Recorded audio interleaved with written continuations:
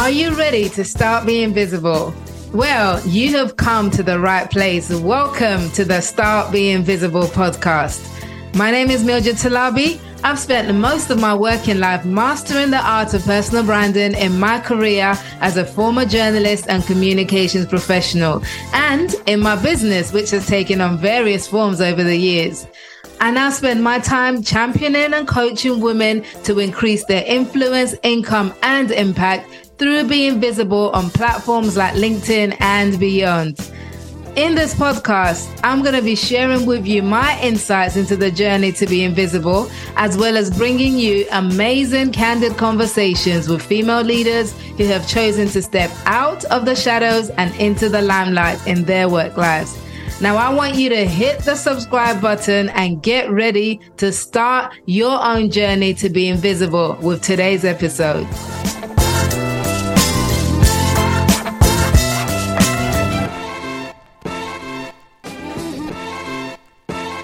Hello and welcome to today's episode of Start Being Visible. Now, one of the reasons that I started this podcast is because in my line of work as a LinkedIn visibility and personal branding coach for female leaders and business owners, I tend to come across so many amazing women, some of whom I have the pleasure of calling a client. Now, because of this, I've decided to introduce a new segment to the show where, alongside the solo episodes where you get to hear from me and my own insights into your journey to be invisible, and the guest interviews where I'll be bringing you amazing conversations with incredible women who have stepped out of the shadows and into the limelight in their work lives, I've also decided to introduce a segment that I'm calling Client Spotlight, just so that you can get to meet some of the incredible women that I get to work with and hear some of their own stories and their journey on their whole journey to be invisible and how transformative it has been and the challenges and all of that's involved.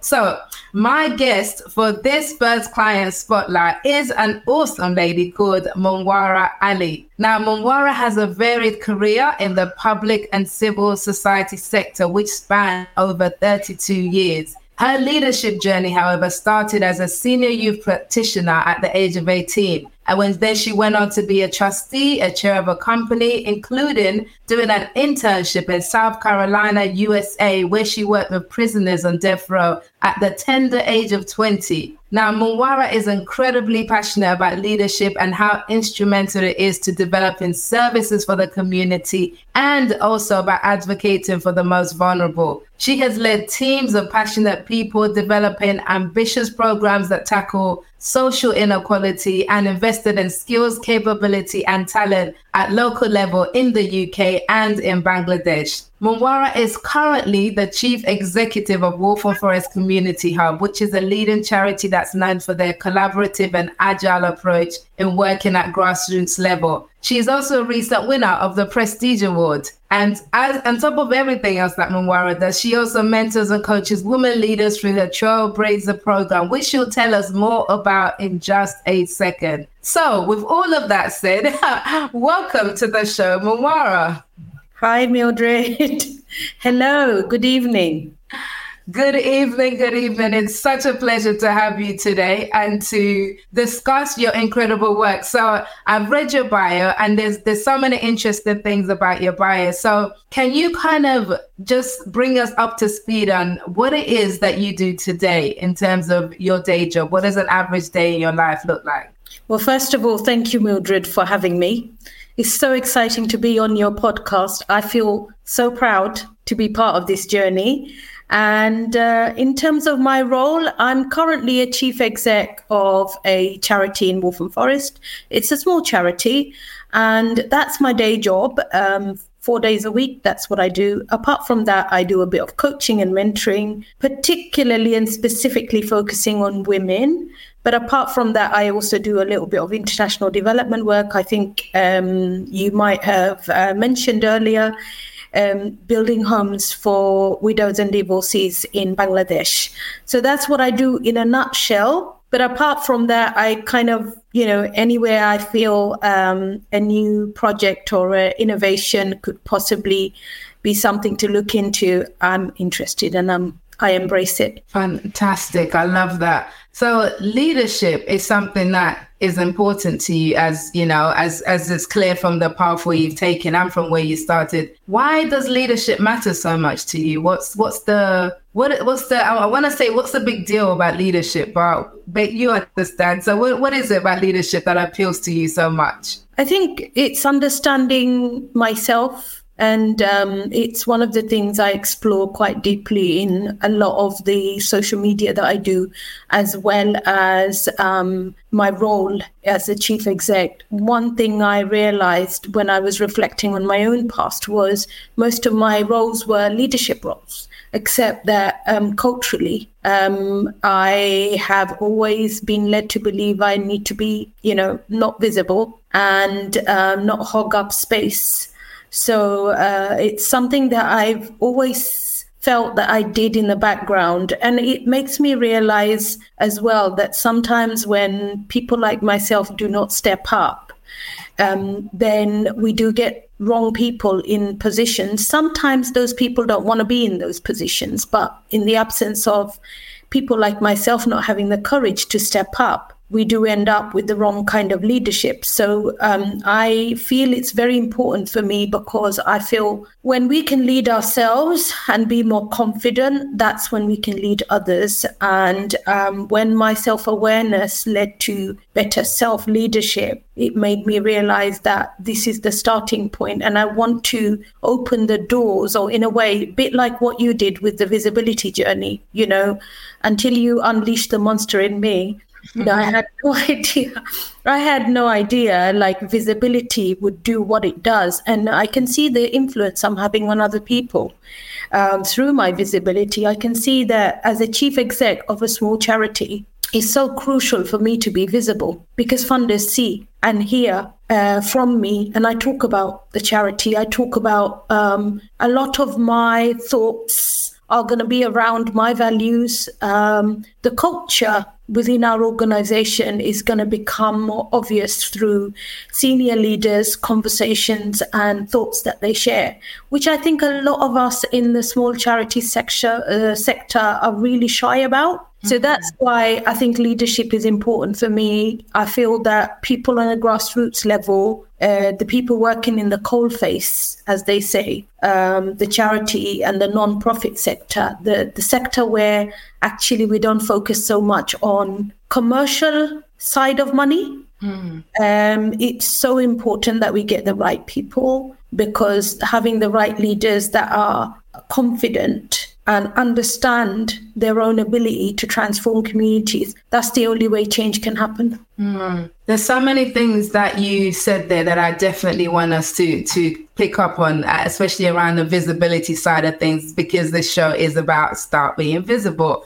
But you mentioned that culturally, you were not expected to be visible. In fact, it's quite the opposite, that you felt that you had to be invisible culturally. Can you talk a bit more about that, and what kind of cultural expectations you felt were placed on you in that element? I think I've heard friends and family members say things like, oh, I don't like to put my photo on social media because that's showing off. And, I don't want to be showing off. Somebody else has said, some friends have said things like, oh, it's sinful.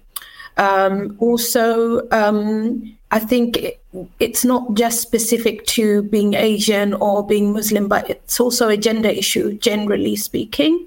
I feel that culturally we're led to believe that men have those roles, and their role is very much to tell us what to do. And that means they should be the leaders, and we should be the people that work behind the scenes to make them a success.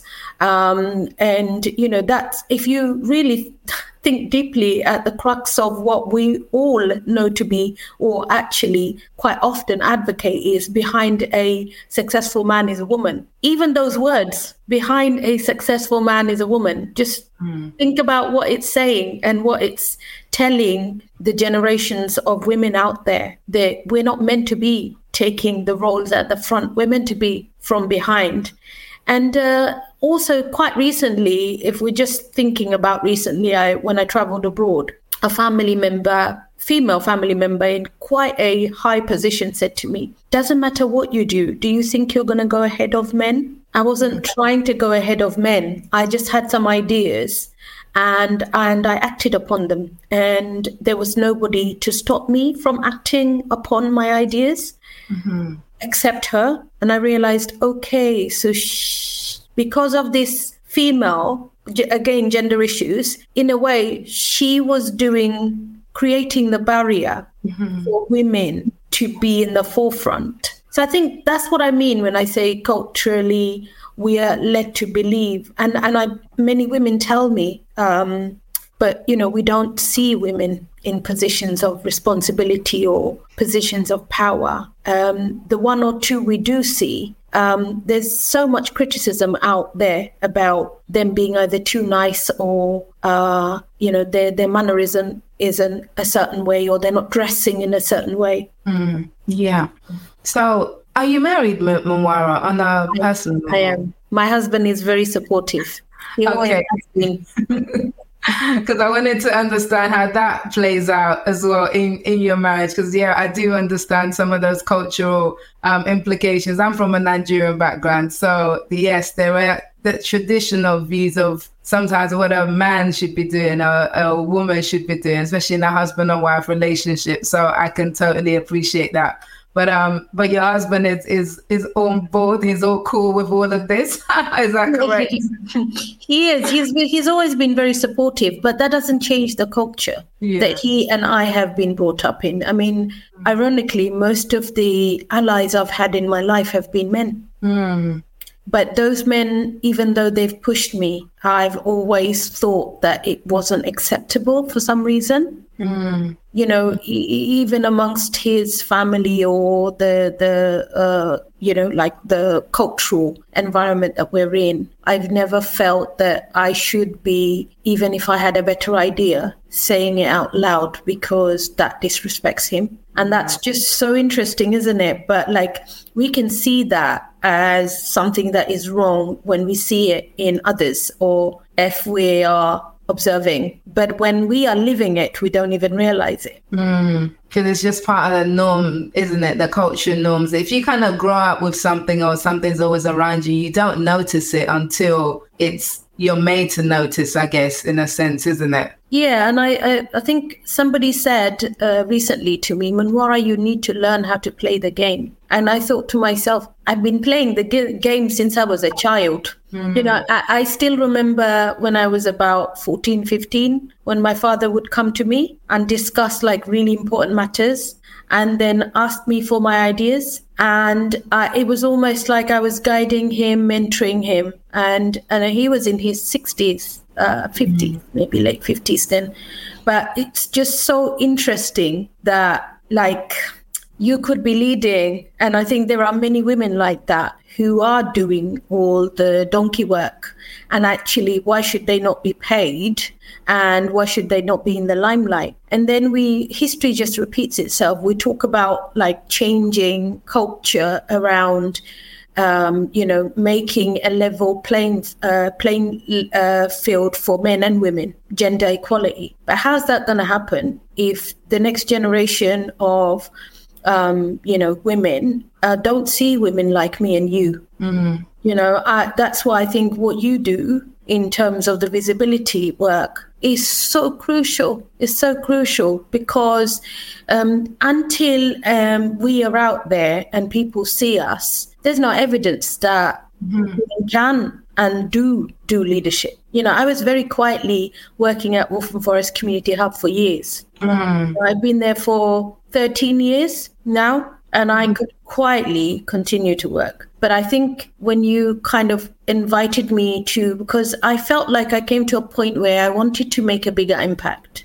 And obviously, to make a greater impact, you need a greater platform. Otherwise, as a chief exec of a company or as a woman, if you want to encourage more women to lead, you're only going to hit so many people and you're only going to make so much impact within your organization. You might have 20 people you're impacting and a third of them might be women. But if you're on a platform like LinkedIn, or as you know, I also do YouTube, You have a far greater, audience. And it's not about people buying my courses. It's about, somebody heard what I said and decided tomorrow I'm going to go for that interview.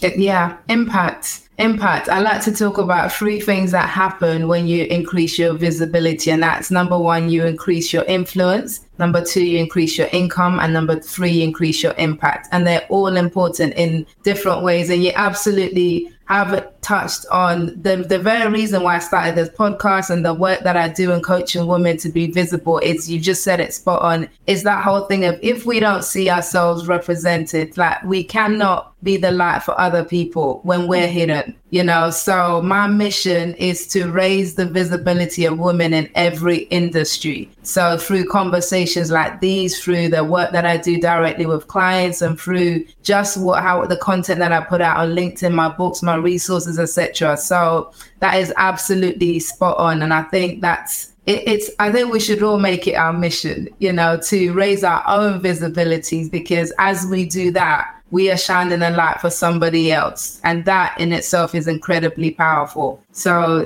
thank you for sharing that. So I do want to talk about how you got to the place of recognizing your need for visibility. But before that, it's, what does being visible mean to you? When you use those words, what does that mean to you specifically? I think being visible to me is very much connected to being authentic. It's visibility. There's a huge amount of vulnerability attached to being visible as well. Most people will feel very uncomfortable being themselves. And one of the things I've done, and maybe perhaps that's why I didn't rise within my own leadership roles far sooner, is that I wasn't comfortable. I wasn't comfortable to share my personal journey as well as my professional journey, because I don't feel that our personal lives and our professional lives are that much different. How you lead as a professional is very much similar to how you lead on a personal level. My family will probably tell you that themselves. Like, I think if my family had some conversation with my work colleagues or people I've line managed, they'd have a lot to talk about.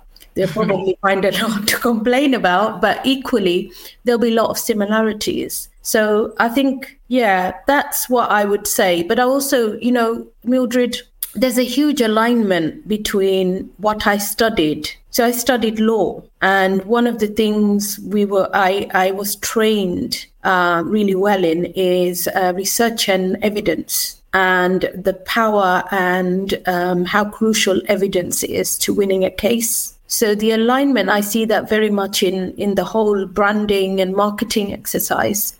When you're visible, that's evidence of your expertise. If you're not visible, nobody knows you exist. Mm-hmm. And also you cannot prove your expertise. I could write you like a whole book, a long email of all my credentials, and you can see it all on my LinkedIn. Some people won't agree with me, but having a wonderful LinkedIn page with everything on it is not enough. Visibility is more than that. The fact that I've been visible, I've had the right people approach me and say, we'd like to do an article on you because I'm being me. And if we philosophically believe that every human being has been born with a unique purpose and a unique perspective, if we actually believe that, then I have to be myself, because there's nobody out there that's going to be me. And the more I'm being me, some people are reaching out and saying, oh, Monwara, you have a different thought process.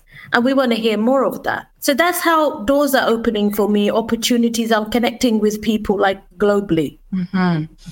That's and the being me bit is important, because it speaks to that whole thing of authenticity. And a lot of people, especially women, worry about, if I'm visible, that means I have to trade in who I am and who I am. It means I have to be somebody else to be visible. It means I have to kind of come outside of myself. There's all these limits and beliefs that I in the conversations that I have with women I've had over the years that keep them from being visible. So you're right, authenticity is a key part of it, because if you're being visible and you're not authentic with it, you won't be able to maintain it, and it will burn you out and you won't enjoy it. and people will see through it eventually because it's not the real you. So visibility and authenticity for me do go hand in hand. So how did you get to that place? Because as you said, you were working as the chief exec of this charity for quite a bit. And then how did you get to that place where it was almost like enough is enough? I need to stop hiding and start being visible. What led you to that point of, and then reaching out to me to start that conversation and that journey to building your visibility on LinkedIn and beyond?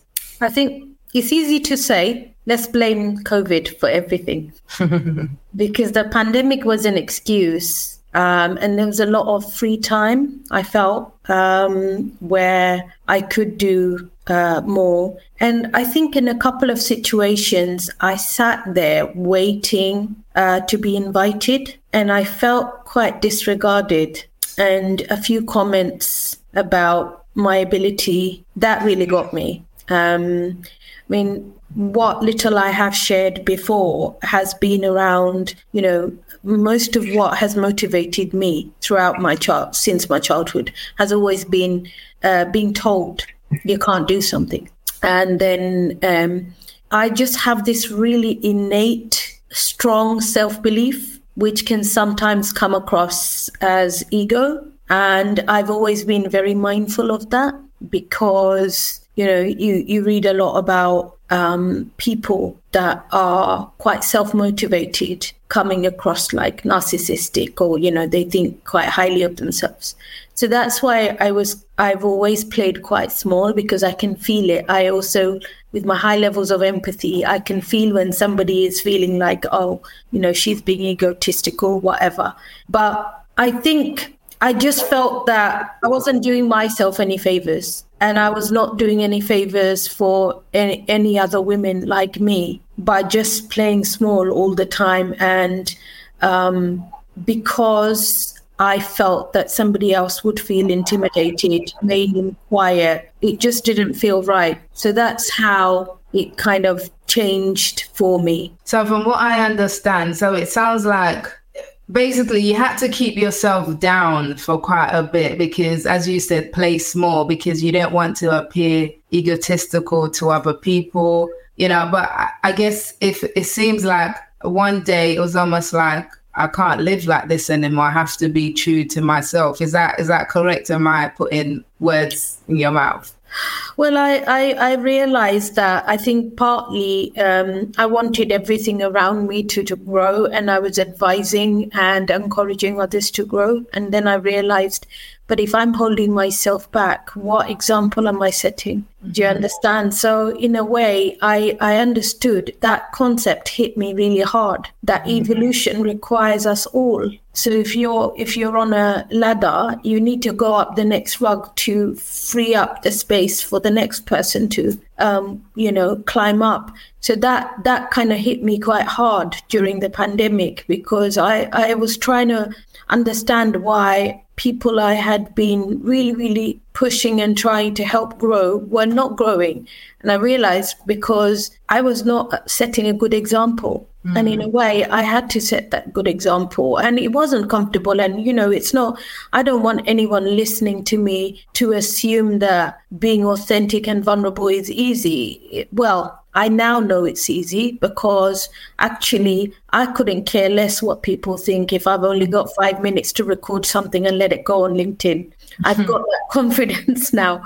But what I'm saying is, like, it took a long time to get to that point. And I talk to lots of chief execs in other charities where they're scared about repercussions. I was always very open. I've always been very open with my organization, with my colleagues. In fact, the more I'm doing this, the more like they're cheering me on. Mm. They're loving it. And that has been my hardest lesson, that a lot of the judgment was from me and not from other people. And I guess for any of your listeners right now, this is a really, really important point, because a judgment is coming from within. It's not an external judgment. We may make assumptions, but if you explain to your line managers, if you are very open and honest to your colleagues, they can see what you're doing. The thing is, there's so many elements to us as human beings. As a woman, there's so many things I like. I like to bake and cook. My job's not going to allow me to do that. They'll say, get away. We're not paying you to cook and bake. Right?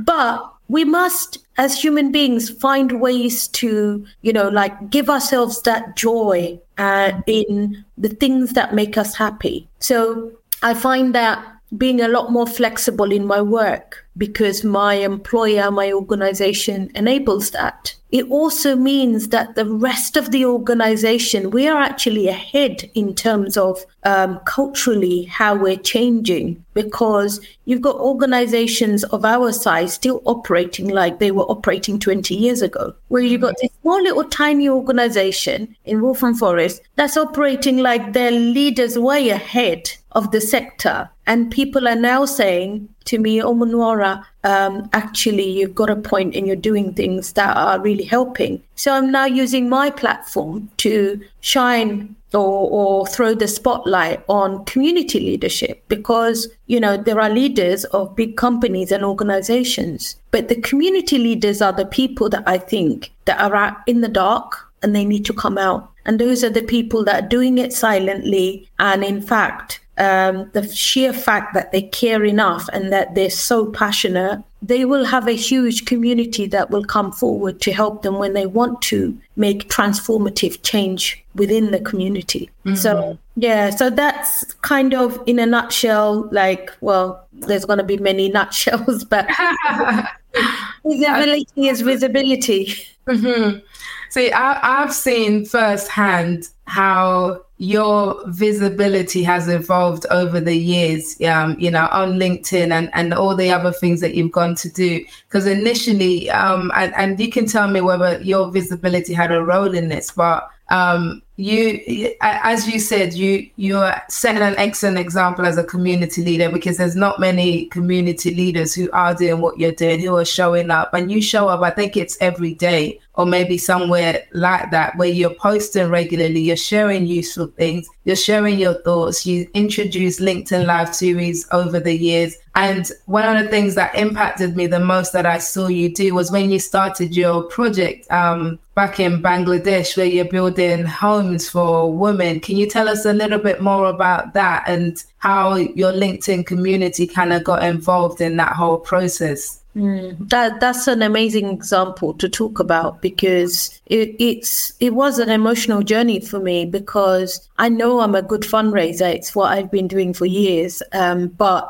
to actually see how the light bulb went off in people's minds, and they could see the evidence of what I was talking about, made such a big difference. So when I put a call out and I talked about building homes in Bangladesh for widows and divorcees, you think about impact, you look at the correlation between women living in the UK that have, where we don't have anywhere near the kind of challenges women in Bangladesh face, where, they're extremely vulnerable, they're at risk of rape, they are at risk of being abducted and dying of starvation and living in the extreme conditions. And you think about, I saw it very much as an opportunity to provide the women in this country to have an opportunity to touch women so far away in another country by doing what they were doing. So for me, it wasn't about being able to raise the funds. It was about bringing a community together, and then everyone playing a role in raising the money. Because as a fundraiser, I could probably do it on my own, but there's no joy in that. Mm-hmm. The joy comes when people come together. So when I did put it on LinkedIn, a few of my connections on LinkedIn, we created a few meetings. We then went on to climb Ben Nevis.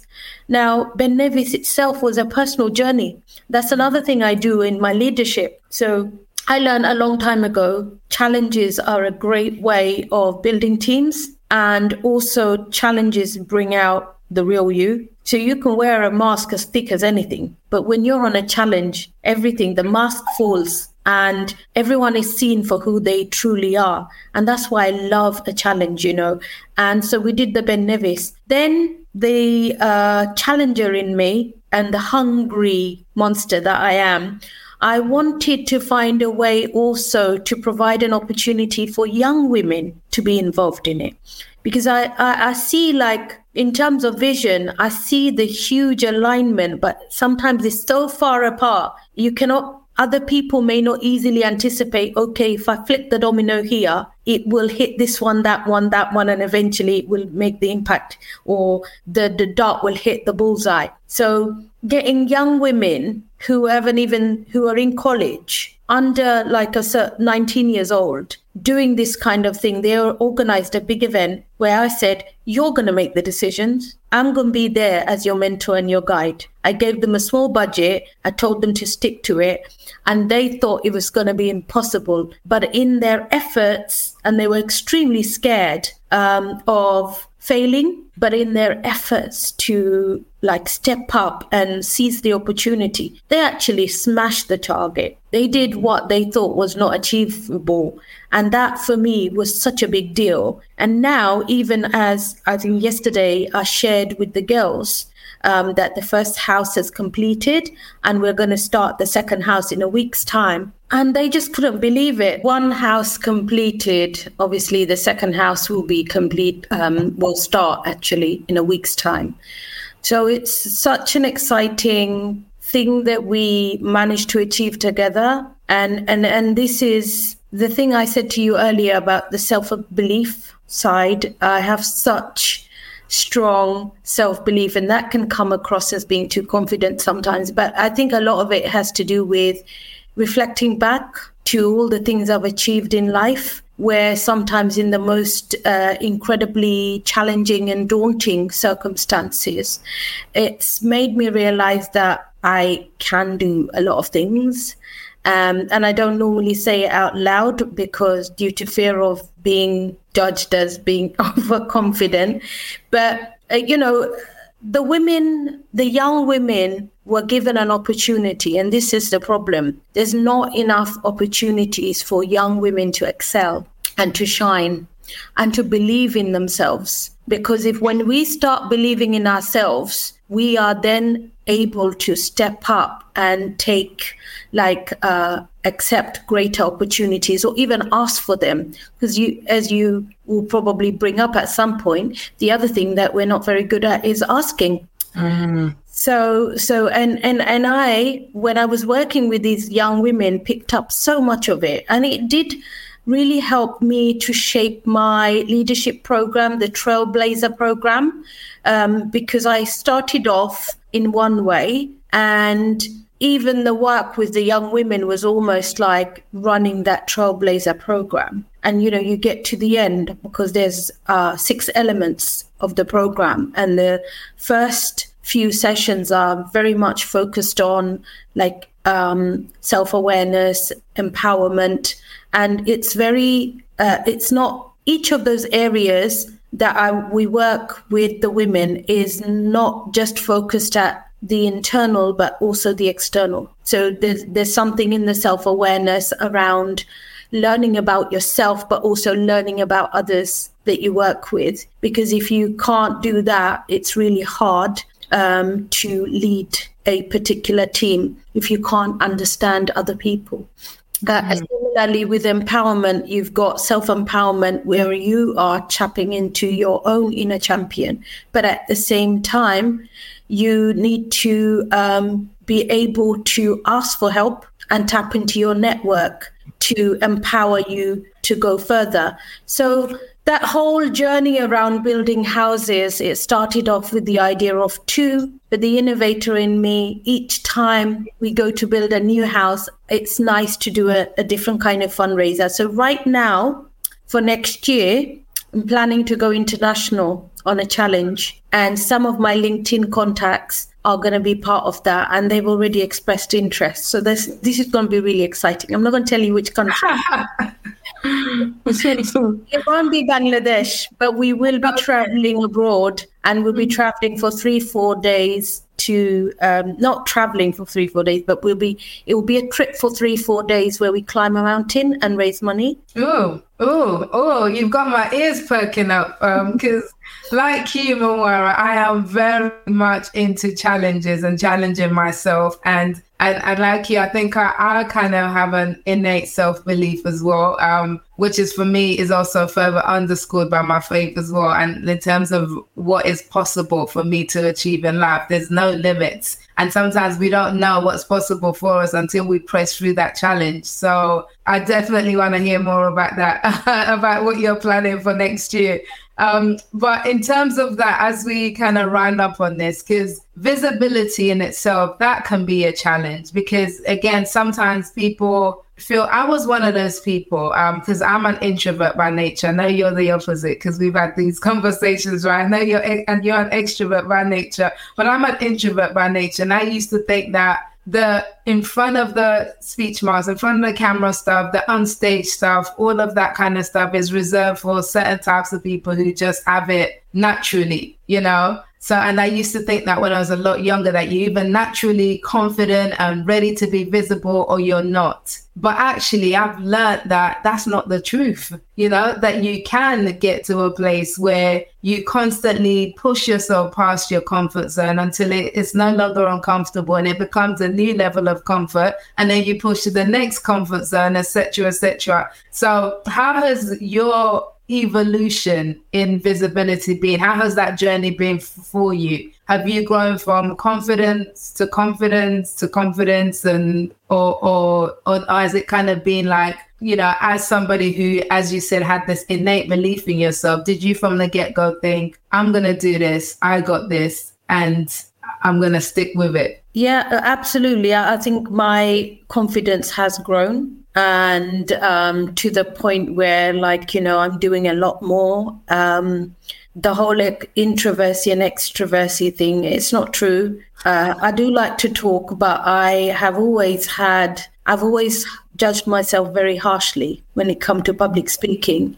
And I think I've said this before, growing up in a inner city area, living in a council estate, and believing that you could only go so far. I still remember the times when I would stand in front of the mirror and practice speaking because I wanted to make sure that I spoke well enough because I'd entered the legal profession and I wanted to fit in, right?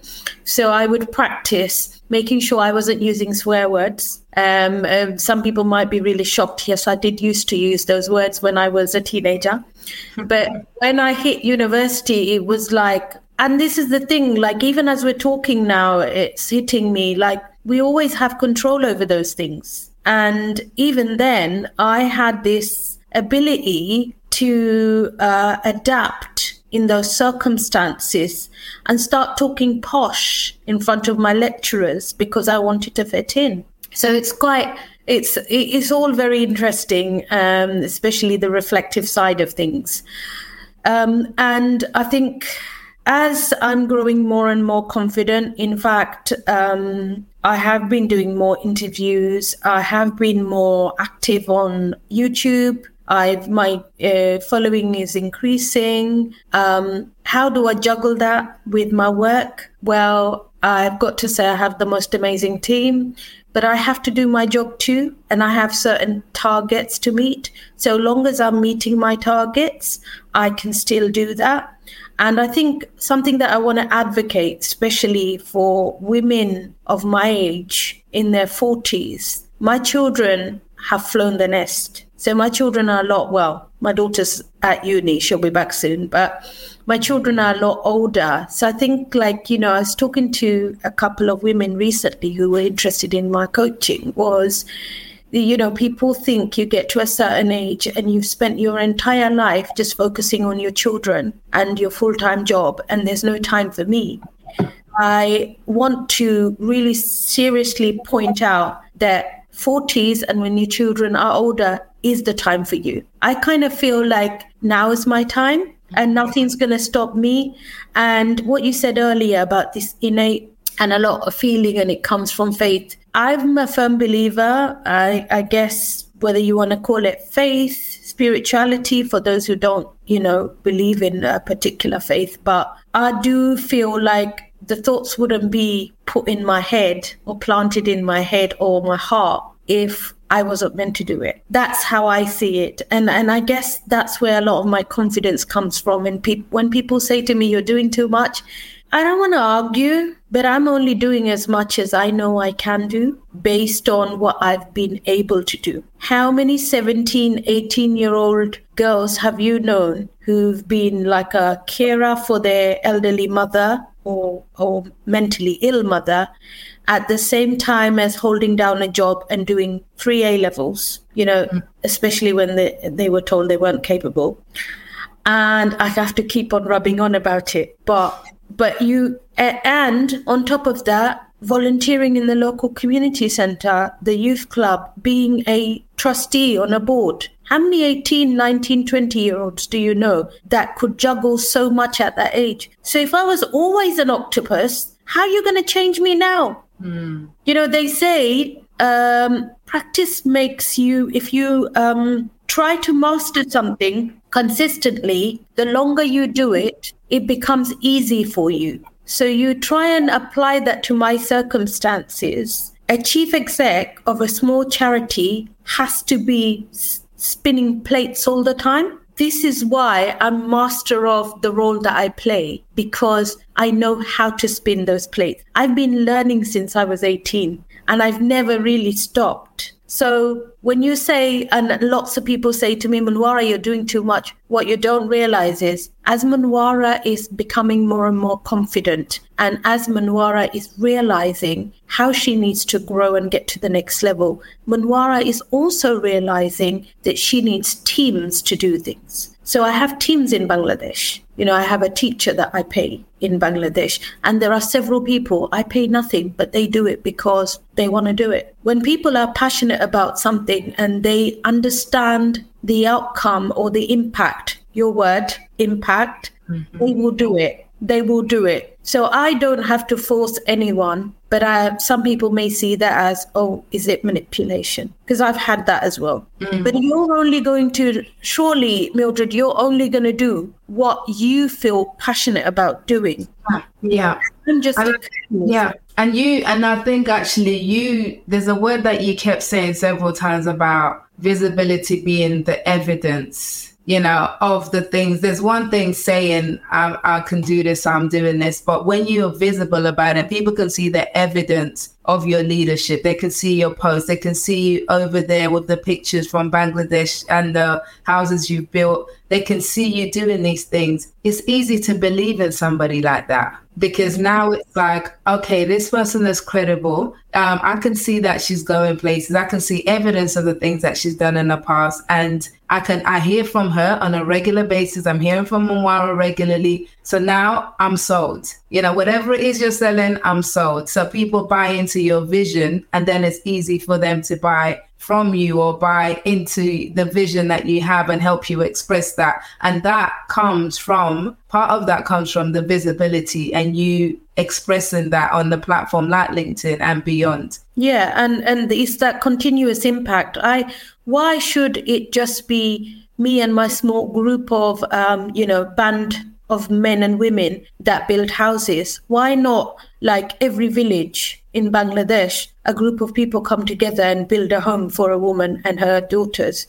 So that's one of the things I'm looking into at the moment. I want to develop some sort of a blueprint that I can then sell, but you can call it sell, but like it's more about, I keep thinking about how do I scale this up? How do I multiply it? Because what myself and the group that have achieved by climbing Ben Nevis can be done by so many people. Like to build a house in Bangladesh, it only cost us £1,600. That's nothing compared to, that's even less than a person's monthly salary, right? So I would love to see more people doing that. because there's not enough of me or enough of Veronica or enough of, Kate or Gula, whoever was on those challenges. Again, that is also the mind thinking, okay, how do I multiply the impact? I'm talking about it now. And I hope that anyone listening and wants to learn, I want to be able to teach people how to do it so that people can have that impact. Fantastic. And I do hope that if you are listening to this and this resonates in any way, please do reach out to Monwara via LinkedIn, and I'll get her to share where in just a few seconds, but do reach out and plug into her vision, because it is really amazing what she's planning to do, the even greater good she's planning to do in the world. Okay, so Monwara, before you let us know how we can get hold of you, can you leave us with one final thought in terms of on the whole visibility scale? If somebody's listening to this and they're on the fence about whether or not they should start being visible right now where they are, what advice would you give to them? What advice would I give to them? I would say everything starts with looking within you. Have a think about or reflect on your own personal journey up until now. And there will be lots of clues of how you have led yourself up to this point. And I think I would like to see more women to disrupt the current status quo by taking on the leadership helm. If there's a position, go for it. Because if you reflect, you will find that you absolutely already have the courage within you and all the necessary skills to step up. Your lived experience is a big clue. The only thing I would say is make sure that you are connecting and networking with the right people, finding a mentor who can actually guide you through the process, because it's not easy. And I have had to lean on lots of people on my journey, Mildred. So I would say if you are serious about growing yourself as a leader, please consider how you can connect with your existing network and lean on people. Find yourself a mentor, coach, and start. Just get started. You've got to start somewhere. It's never going to be the right time or the right place. Just get started, and on the journey, you will learn and you will grow. Awesome. That's brilliant. Just get started, which is what this show is about. Start being visible. Monwara, thank you so much for your time today. Where can we find out more about you? How do you want people to connect with you if they want to know more? The best place to connect with me is probably LinkedIn, my LinkedIn profile, but also I have a YouTube channel with the handle Monwara Ali. You'll find me on my YouTube channel, and feel free to send me messages, and if you've got some questions, also via my LinkedIn. Thank you. Awesome. Okay, brilliant. Well, that brings us to a close for another edition of Start Being Visible podcast. So I don't know about you, but I'm so inspired by all the great conversations that we're having on this show. So if you have enjoyed today's conversation, please like, please rate, please review, and most importantly, please subscribe so you don't miss out on any of our weekly episodes. But for now, thank you so much for tuning in, and I look forward to seeing you next week. You've been listening to the Start Being Visible podcast with me, Mildred Talabi. If you're a female leader or a woman in business and you're ready to start your own journey to being visible on LinkedIn and beyond, get in touch with me via LinkedIn or reach out to me through my website at startbeingvisible.com. Now, don't forget to hit the subscribe button on your way out, and I'll see you next week for another 5 episodes.